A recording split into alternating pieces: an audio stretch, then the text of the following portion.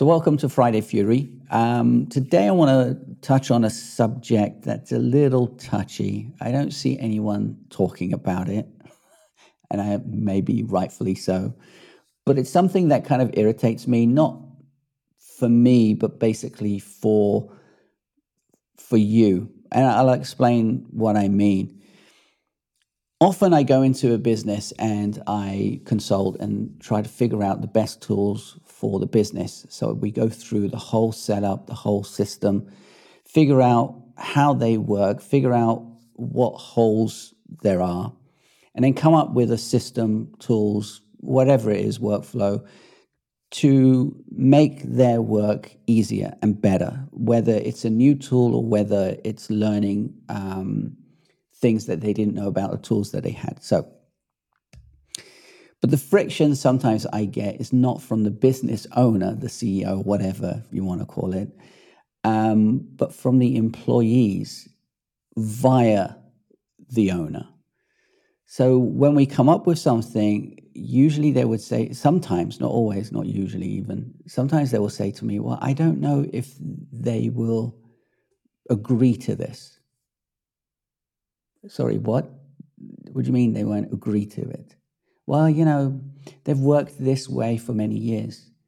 Yeah, but why did you employ somebody like me to come in and help you if you think that it's not going to work? First thing. Second thing, why are you listening? Why are you listening to your employees dictating to you how they want to work? If we've now done our session, we've found that it's a lot more productive to do it this new way. Why are they dictating to you? Shouldn't you be the person with the final say? Are you not the person who owns this business? Is it not your baby? I mean, my business is my baby. I always say that. So I'm always baffled as to now. Don't get me wrong, you have to look after your employees and your employees have to be happy, etc., etc. But there are certain things that you need to do. It's your say, it's your final word. You shouldn't be kind of press ganged into working their way if we've just done all this work with them, figuring out that, this is the better way of working. So don't be press ganged or forced into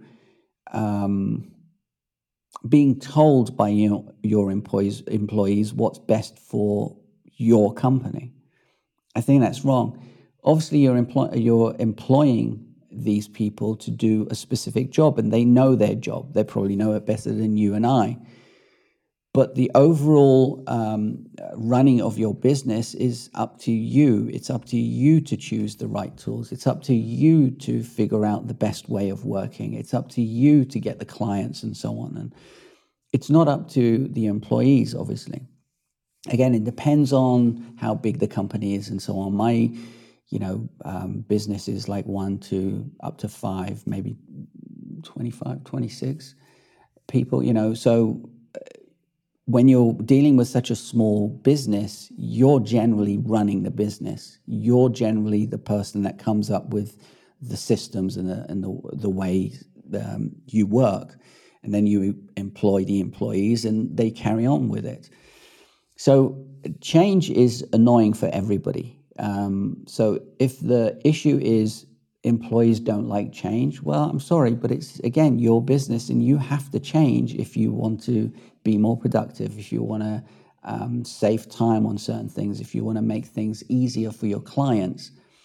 It's not up to the employees. It should actually be up to you. So that irritates me on behalf of you, the business owner, if that makes any sense.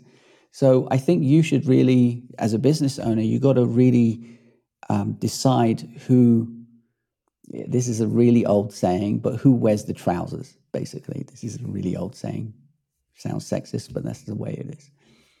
Who wears the trousers in your business? Is it you or the employees? That's the way I see it. And I think if you're working with somebody, if you're working with a consultant and you're employing them to come in to do a specific job, and we've gone through that whole process, and then at the end saying, I don't think the employees will like this, after working with the employees, two things happen. One, you don't have a grip on your business.